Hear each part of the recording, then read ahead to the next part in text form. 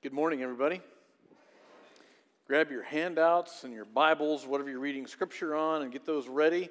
And as you're doing that, let me remind you that this is our Expand the Kingdom Offering Sunday and our Commitment Sunday. So get those cards out. There were cards and envelopes on the seats, and I think also in the seat backs in front of you. So if you haven't done that yet, fill those out. Hopefully you've been praying about that. Kathy and I have been doing that. I have our card here. And so today is our First Fruits Offering Sunday as we give to expand the kingdom in this community over and above our normal tithes and offerings. And then make a commitment throughout the year to see what God would have you give in ways He wants to expand the kingdom through your generosity and through the generosity of the life of this church. So hand those in the offering boxes along with your prayer requests. Let's make certain we're praying for one another. And hand all that in at the offering boxes at the end of the service. And then we'll see what God will do as we continue to expand the kingdom here in this community, in our time and in our day, and in and through our lives. So it's an exciting time to be together. Today is what day? Everybody know what today is? It's Palm Sunday, right? Which means over the next 7 days, we will remember. We'll start today specifically remembering what God has done for us, what Jesus has done for us. I love what God is doing, even through Cassidy. She went to get her clothes changed. I'd love to be able to say to her, and I'll say it to her later. By the way, I love it that she has her life group here around her today, and that there's life being shared and experienced in your lives as you share your life with her and with one another. What a great way for her to grow and become a fully devoted follower of Jesus Christ as she does that in the community that you have formed and God is forming in and through you. It's beautiful, wonderful to get to see that and to get to experience that all through the life of the church. And God is expanding His kingdom now in Cassidy and through her life, and will continue to do that. It's beautiful, isn't it? That's why we give. That's why we do what we do, and that's why we are called to remember what God has done for us. I don't know if you know this, but in the Hebrew language, there is no word for history. We have that in our English language, but you can study somebody else's history. But God tells us in the Hebrew language, there's a word for remember. Because when we remember, it gets personal, doesn't it? We remember our own story. We remember what God has done for us. God has told His people to remember what I've done for you. He said, remember to His original, the people called the Israelites, the Hebrew people. He said, remember, I brought you out of the land of slavery, out of Egypt. I took care of you. I provided for you. I led you. I empowered you. And I led you into the promised land. He said, remember that. He even he told them to put in place some celebrations and some feasts and some time to set aside to remember all throughout the year so that they would never forget what God has done for us. And that's what we're doing now. That's what we do this week. Starting today with Palm Sunday, we're remembering. I don't know if you realize this. This is such a big deal. And really, I'm going to kind of set you up for this a little bit. I hope the 11 o'clock service is more excited about this than the 9 o'clock service was. I was up here dancing, jumping up and down, yelling and screaming at 9 o'clock, and everybody just watched me. So join in, will you? We're called to celebrate the biggest event that ever happened in the history of the universe. Yeah, thank you. It's so much easier to celebrate that with you than just by myself, being watched as I celebrate. You realize that the whole earth was groaning in agony and suffering since Genesis 3 for 4,000 years. The creation of the world waited on Jesus to arrive on the scene. And even now, we wait for Him to return. But finally, Jesus came. He was the sacrificial lamb. He was the Passover lamb. We get to remember Him the way God's people were told to remember their exodus out of slavery, out of Egypt, and finally entry into the promised land. All that God has done for us, we're called to remember. You realize that it's such a big event. You realize that Jesus is the rescuer, the restorer, the redeemer, and the first 4 books of what we call the New Testament. Those of us who are Christians in today's world, we think of the Old Testament and the New Testament. It's really just one book. But we think of the New Testament and we look at the first 4 books. It's really the same story told from 4 different perspectives. You realize, if you ever read through the Gospels and looked to see how much of the content in each of the Gospels records the next 7 days, the time frame between Palm Sunday and Resurrection Sunday. If you look at the Gospel of John, a full 9 chapters out of 21 chapters in the Gospel of John records the events that unfolded between the time Jesus entered into Jerusalem until Resurrection Sunday. If in the book of Mark, 7 chapters in the book of Mark. Out of 16 chapters in the book of Mark, remember, they talk about, they record the events, Mark does, of the events that happen in the next 7 days. 9 chapters in the book of Matthew, out of 28. 9 out of 28 chapters in the book of Matthew. A significant percentage of everything recorded in the first 4 books of the Bible record the events that unfolded, that happened between now and Resurrection Sunday. Are you getting the picture? This is a really big deal, friends. It's a really huge deal. It's the biggest event that's ever happened in the history of the world. Still to this day, the last 6,000 years, nothing else even comes close. The coming of Jesus, of his birth that we celebrate at Christmas time, that's a pretty big deal. But this is even bigger. It's even bigger. This is what we're celebrating, the biggest event that's ever happened in the history of the planet. And the story of God is told as he unfolds it in his word for us. You know, from the time Jesus walked the planet until today and beyond, he invites us to join the party. I'm not talking about a political party. I'm talking about the party, the celebration that's always going on in heaven. That's why we talk about these 6 characteristics of a fully devoted follower of Jesus. Because that's always happening in heaven. Everybody around the throne room of heaven, and now extended here on earth, all around the globe, worship God. Everything that happens in heaven is all about the throne room of God and what God is doing, what God is thinking, what God is saying, the presence of God. Everything that happens is all about worship. The other thing that happens is they connect. They connect to the heart of God. They connect to the heart of one another. God wanted to extend that option, that ability, that blessing to us so that we too could connect to the heart of God and to one another. That's why we talk about the characteristics of a fully devoted follower of Jesus, being worship and connect. We grow to maturity, from children to adults. We grow spiritually. We're supposed to become fully devoted, mature followers of Jesus. Then we serve the way Jesus did. He said, and this is what he's doing in Jerusalem, the day he enters into Jerusalem. Imagine if he wasn't a servant. He never would have taken this trip. He wouldn't have come from heaven to earth to begin with if he wasn't a servant. He said, I didn't come to be served. I came to serve. I came to be the servant of all. He came to give. That's what we're going to talk about today. He came to give. If he hadn't been a giver, we never would be able to know God. You realize that? If Jesus wasn't a giver, you and I couldn't know God the way we know him. It's amazing. He came to yield to the leadership and authority and the power of the Holy Spirit.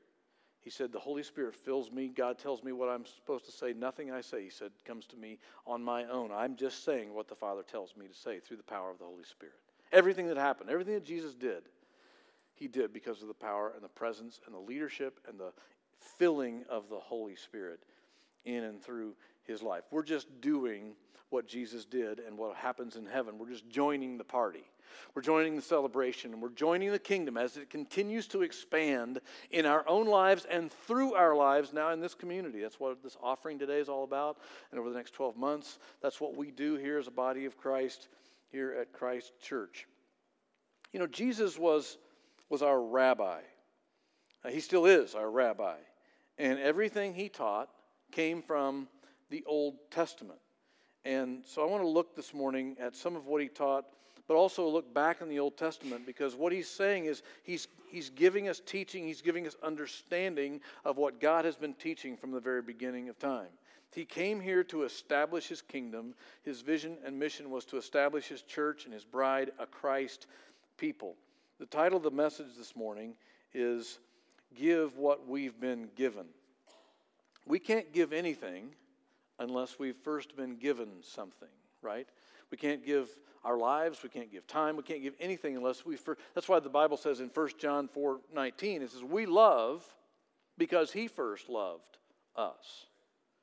We get to love because we receive from God, and then we can give. We can be generous the way he is generous.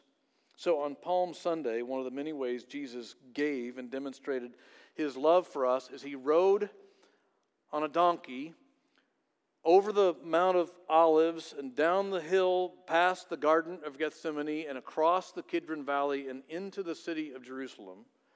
I don't know if you know this, but that's the same path that King Solomon rode. And the prophecy about the coming Messiah was written about King Solomon as he rode into the city. Remember, King Solomon is the king who builds the temple. There's a type and shadow of the Savior who will build his church, who will build each one of us, the temple of God that lives. We are the temple of God. That's a type and shadow. The king who came to build the temple rode in the same path over the Mount of Olives, down past the Garden of Gethsemane, across a little valley called the Kidron Valley, and into the city. The same path Jesus took. It's also the same path that every Passover, this time of year, on Palm Sunday, that they would bring the Passover lambs, the perfect, unblemished lambs being kept in the hills around Bethlehem and Bethany. They would lead them over the hill, through the Mount of Olives, down the hill next to the Garden of Gethsemane, across the Kidron Valley, and through the sheep gate. It's the same path that the King of Kings and Lord of Lords and the sacrificial lamb takes as he comes over as he comes over the Mount of Olives and by the Garden of Gethsemane and across the Kidron Valley and into Jerusalem to be the King of Kings and the sacrificial lamb. I think that's a pretty big deal. That's what he did on Palm Sunday. Thank you for getting excited about that, so it's not just me up here. That's what he is. That's who he is. He's an extravagant giver, and because he is a giver, that's what he did. If he wasn't a giver, he would have stayed in hiding. That's what Jesus was doing until Palm Sunday. Between the time he raised Lazarus from the dead until the time he entered the city of Jerusalem on Palm Sunday, he was actually in hiding. There was a death warrant out for him. The leaders of the temple vanguard were determined to eliminate and destroy Jesus because they knew he was the Messiah. They knew he was doing everything the Messiah had been prophesied to do. Nobody can raise somebody from the dead after 4 days. Nobody. I won't go into the specifics of that miracle, but it's the biggest miracle of all the miracles Jesus ever did. And it fulfilled a prophecy. He fulfilled all of the prophecies that had been told about him from what we know as the Old Testament. And when he fulfilled that one, throngs of people all across the Holy Land knew he was the Messiah. That's why they gathered in Jerusalem that day, waving palm branches and putting their cloaks on the ground so that the donkey he was riding on down that same path into the city of Jerusalem, they knew he was the king. They shouted, "Hosanna, Hosanna, blessed is he who comes in the name of the Lord." They knew he was the Messiah. And so the temple vanguard were determined to get rid of him. He'd stayed into hiding until this day. And now it's time to stay with the masses where they won't be able to get to him until they arrest him in the Garden of Gethsemane later in the week. We'll remember that. Friday night we'll gather to remember Good Friday service at 7 o'clock here. I want you to be here for that. And then Sunday, we are going to gather and celebrate the biggest event that's ever happened in the history of the world. Thank you. I want somebody to join her in praising God because that's something to praise God about. Amen. Thank you. Let's look at what Jesus has to say in Luke chapter 6. This is toward the end of what we know as the Sermon on the Mount. It's Jesus' inaugural address, and he's now speaking as a rabbi, our rabbi, and he's giving understanding of what God has been teaching in the Old Testament because it's been misunderstood. And all through his message called the Sermon on the Mount, he's clarifying what God has been teaching. And toward the end of that message, he says some things that are, this is the first time anything like this has ever been spoken on the planet. It's a really big deal. When Jesus says in Luke 6:35, love your enemies. Say what? That's never been spoken in this world before. But that's our rabbi speaking to us. What he says is binding on us. Do good and lend, expecting nothing in return, and your reward will be great, and you will be the sons.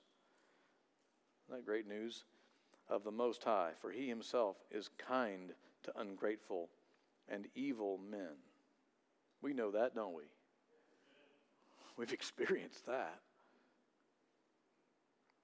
Be merciful just as your Father is merciful. Next verse, 37. Do not judge, and you will not be judged. And do not condemn, and you'll not be condemned. Pardon, and you will be pardoned. I don't know if you've noticed yet, but everything he's saying for us to do so far has one thing in common. It has generosity in common. And none of these things are possible without having a generous heart like our Heavenly Father has toward us.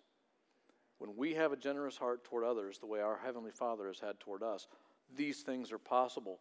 If we don't have a generous heart, it's not possible to not judge. It's not possible to pardon. It's not possible to forgive. It's not possible to not hold a grudge. It's not possible to love your enemies.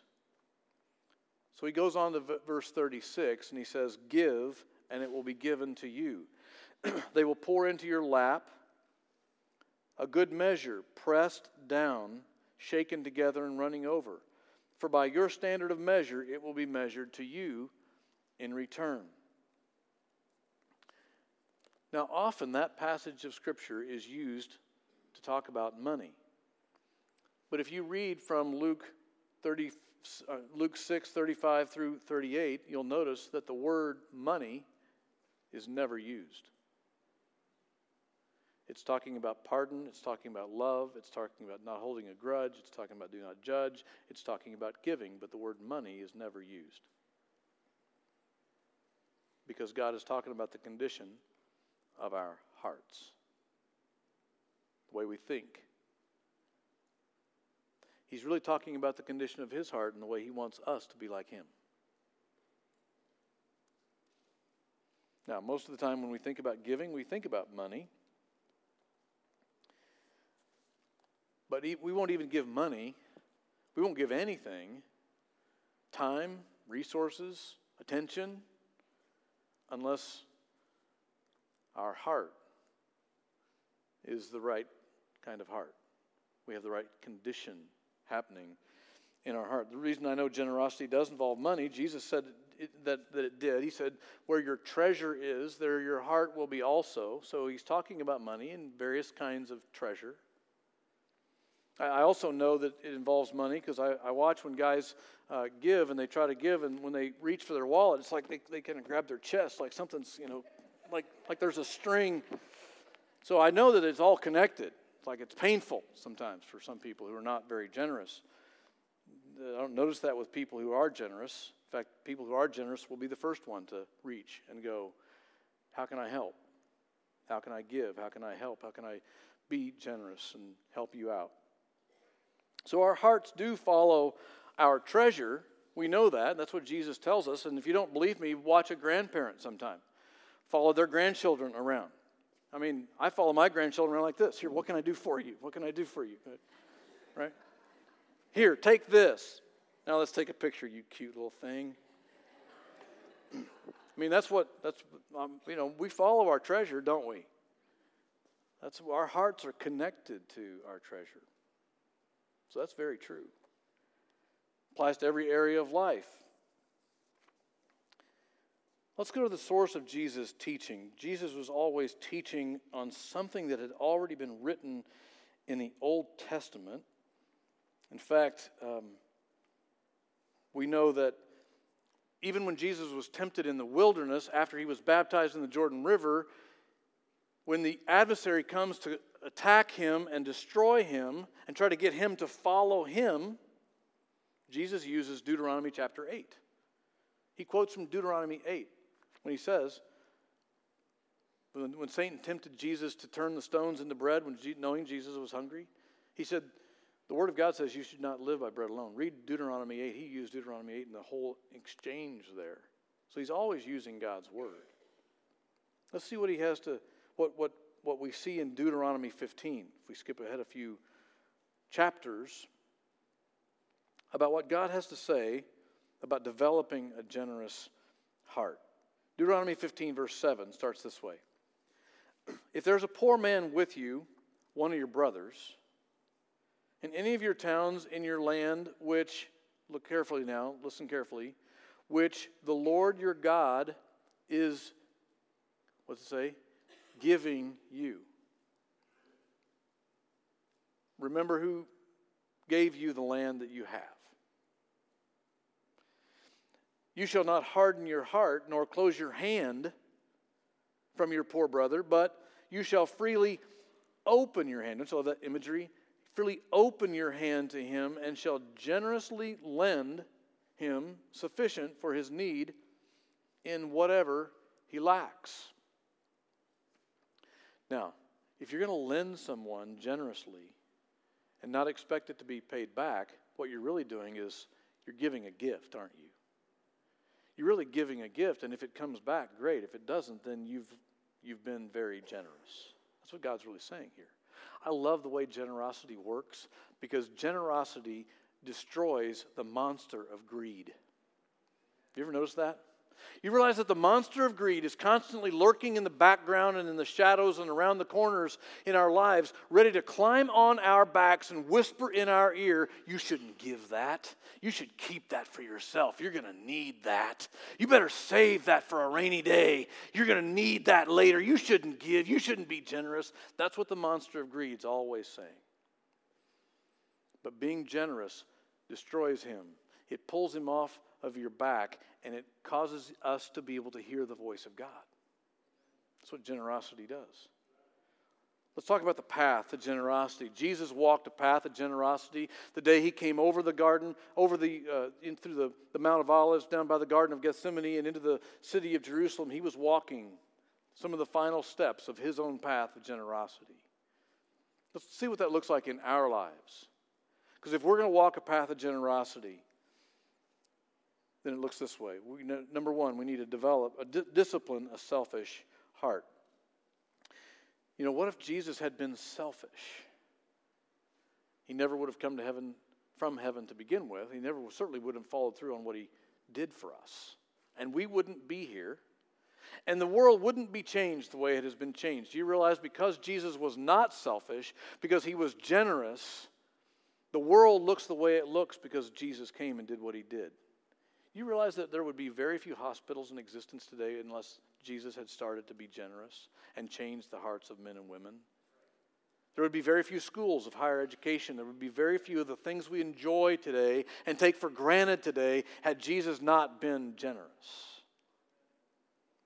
Deuteronomy 15:9 says, beware that there is no base thought in your heart, saying, the seventh year, the year of remission, is near, and your eye is hostile toward your poor brother, and you give him nothing. Then he may cry out to the Lord against you, and it will be a sin in you. Let me explain what he's talking about. The passage of Scripture here is talking about what God told his people to do, where every 7 years he said, let the land rest, don't plant crops, depend on the Lord, trust in what he has already given you, set aside enough for the 7th year, let the land have its Sabbath rest, and on the 7th year, anyone who has a debt against you, forgive the debt and let it go. He's like, let's level the playing field, everybody goes back to zero, all debts are canceled, and we're going to start all over, all of us together, depending on the Lord. How many of you would like to have that system in place again? I mean, all your debts canceled, that'd be pretty awesome, wouldn't it? So what God is saying here is when someone comes to you and you know that 7th year is near, let's say it's the year 6.5, and your neighbor comes to you and he's in need and he's asking you for money and he's asking for you for a loan. He's saying, don't put this thought in your mind that it's only 6 months away from the 7th year and you're going to have to forgive that debt. Be careful of what's happening. Discipline yourself to have a generous heart so that you will be generous when your neighbor asks you. Discipline a selfish heart. Let me ask you, why did God create giving to begin with? Why did he come up with this whole idea? Do you really think God needed us to give? I've asked people at times, why does God want us to give? And often people will say, well, because he needs resources in his kingdom for ministry. No, that's really not true at all. I mean, there's no shortage of gold streets in heaven. God's not needing anybody to pay for the electric bill. God doesn't need our money, but he wants us to be like him. He is a giver. And the only way our hearts will become like God, the heart of God, is if we do what God does. If we become like he is. And it's the only way we're going to continue to battle against the monster of greed and the enemy of our souls. If we become more and more like God, then we're becoming less and less like the adversary. I thought that was a pretty exciting point, personally. He didn't do it for his sake. He doesn't need you and me to give. He needs us to become more like him. Second point is we need to deliver a grieving heart. This passage of Scripture goes on in Deuteronomy 15:10. He says, you shall generously give it to him, and your heart shall not be grieved when you give to him, because this thing the Lord your God will bless you in all your work and in all your undertakings. Isn't that an amazing promise? That when you're generous, and when you give generously, truly generously, and not with a grieved heart, that your heart's becoming more and more like God, God promises he is going to bless you. Bless all the work of your hands, all of your undertakings. I don't know about you, but I want God's blessing and favor in my life. Now, what we know is that greed attacks us before we're generous, and grief attacks us after we're generous, doesn't it? Greed says, don't do it, don't do it, don't do it. But then if we do, grief comes along and says, what were you thinking? You're going to need those resources, and they're just going to squander it anyway. Do you ever make a commitment to give a generous gift, and then something really expensive breaks?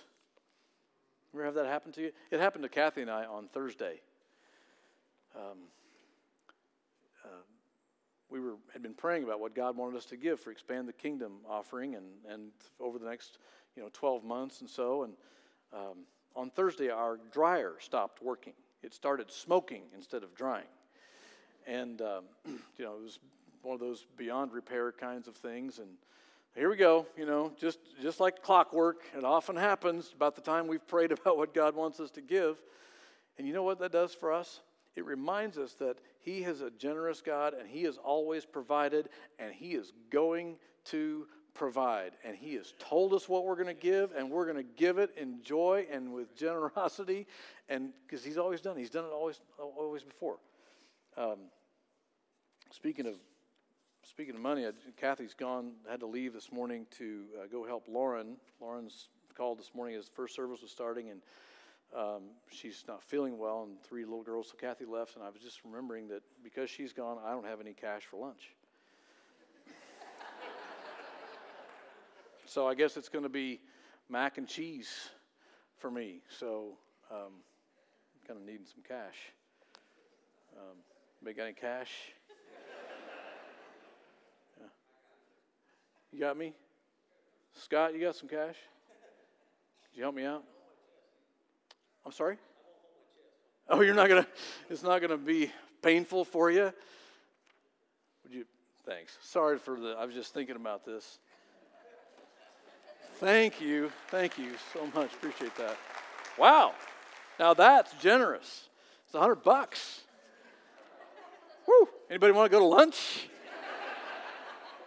We'll go as far as it'll go. Wow, thanks, Scott. Appreciate that. Just thinking about that. You may wonder why I just thought of that, and why Scott was so generous to come up and give me $100.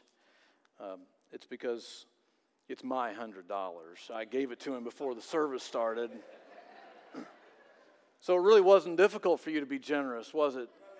Do you have any grief in your heart over giving $100? You had to pause for a second to think about it, didn't you? No, he didn't. it wasn't difficult for him to give me $100 because it's not his $100.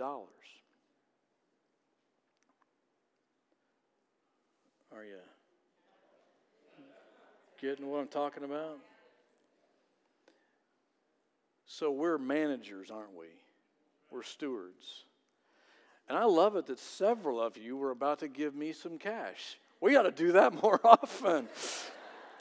I love your generous hearts and the way you give because you know it's not yours anyway. It was easy for Scott because I'd already given him the $100. So we need to deal with a grieving heart. Thirdly, we need to develop a generous heart. Deuteronomy 15:14 says, "You shall furnish him liberally from your flock and from your threshing floor and from your wine vat, and you shall give him as the Lord your God has blessed you." Give him everything he needs. Give him something to eat, something to drink. Take care of all of his needs. I don't know if you've noticed this, but we're all born selfish, but we're born again in the kingdom to be generous.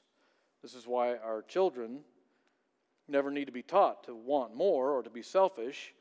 We need to teach them to be generous, right? That's why almost all of us, our children, even us, when we were growing up, one of the first words we learned when we were little was what? Mine. Yeah, we all get it. It's not difficult. We see it all the time. We have to teach our children to share. Our grandchildren go in the toy room where we have more toys than, enough for hundreds of kids probably, and they all go in there and they'll be playing, and then one of the other kids will walk up and pick up something right next to one of the ones that's playing with something else, and they'll go, "Hey, I was playing with that." They weren't playing with that. It was just within arm's reach. And that's a tendency we all have, isn't it? We think that whatever's within our reach belongs to me.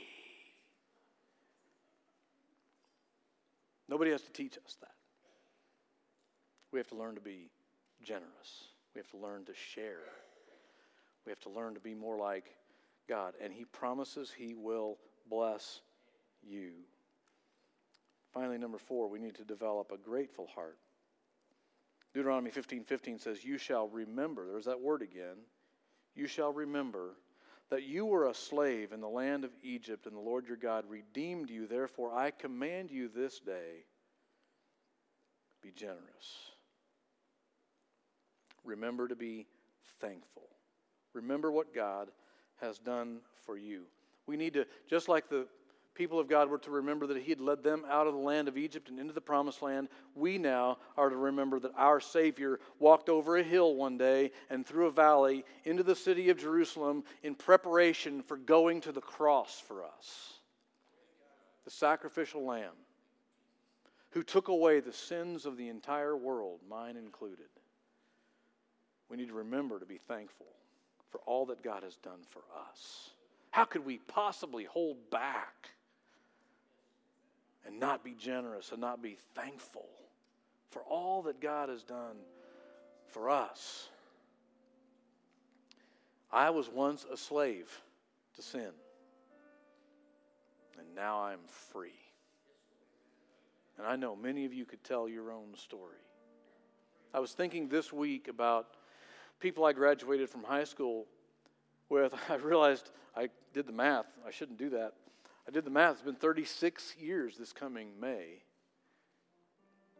And I was thinking about the people I've kept track of, that I've been able to, stay connected to through the years.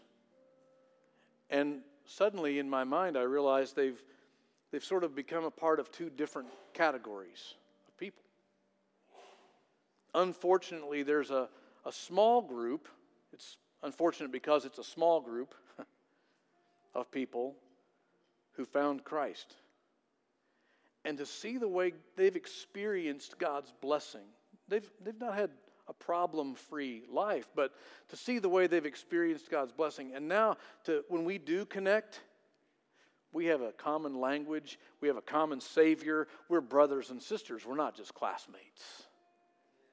And we get to experience the beauty and wonder and gratitude together of being in the kingdom of God.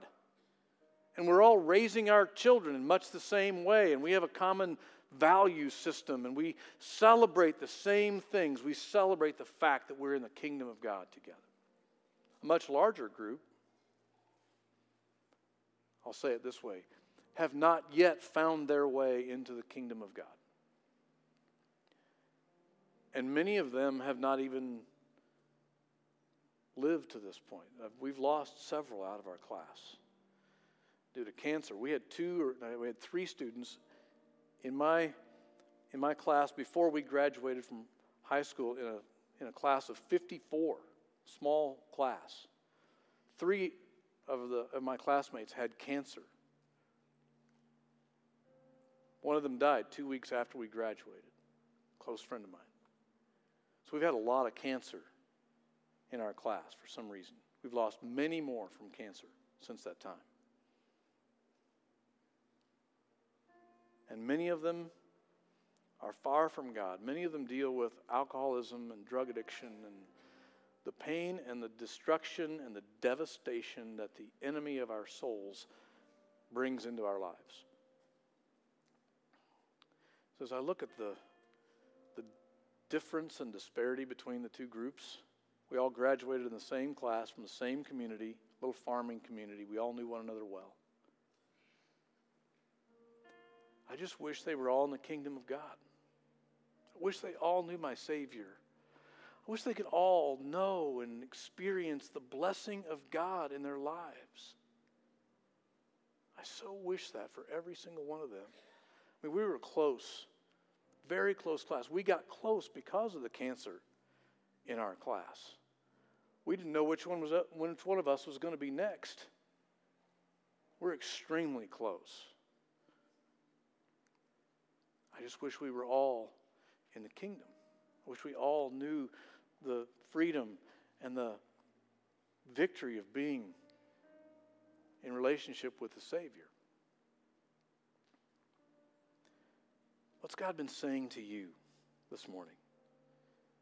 As we've read from His Word about what He says to us about being generous. Because when we're generous, not just with money, but with our lives, with our time, with our prayer, with our hearts, with our lives, I know that God uses that generosity to invite more and more people into the kingdom, just like He did Cassidy, through a friend who spent time and prayed and loved and led you into the kingdom of God. Isn't that awesome?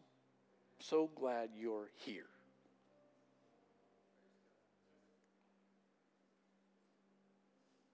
Would you bow your heads with me? Father, as we hear your message, Holy Spirit, to us, I pray you are speaking truth and freedom into each one of our lives. And Lord, take this word, take this truth,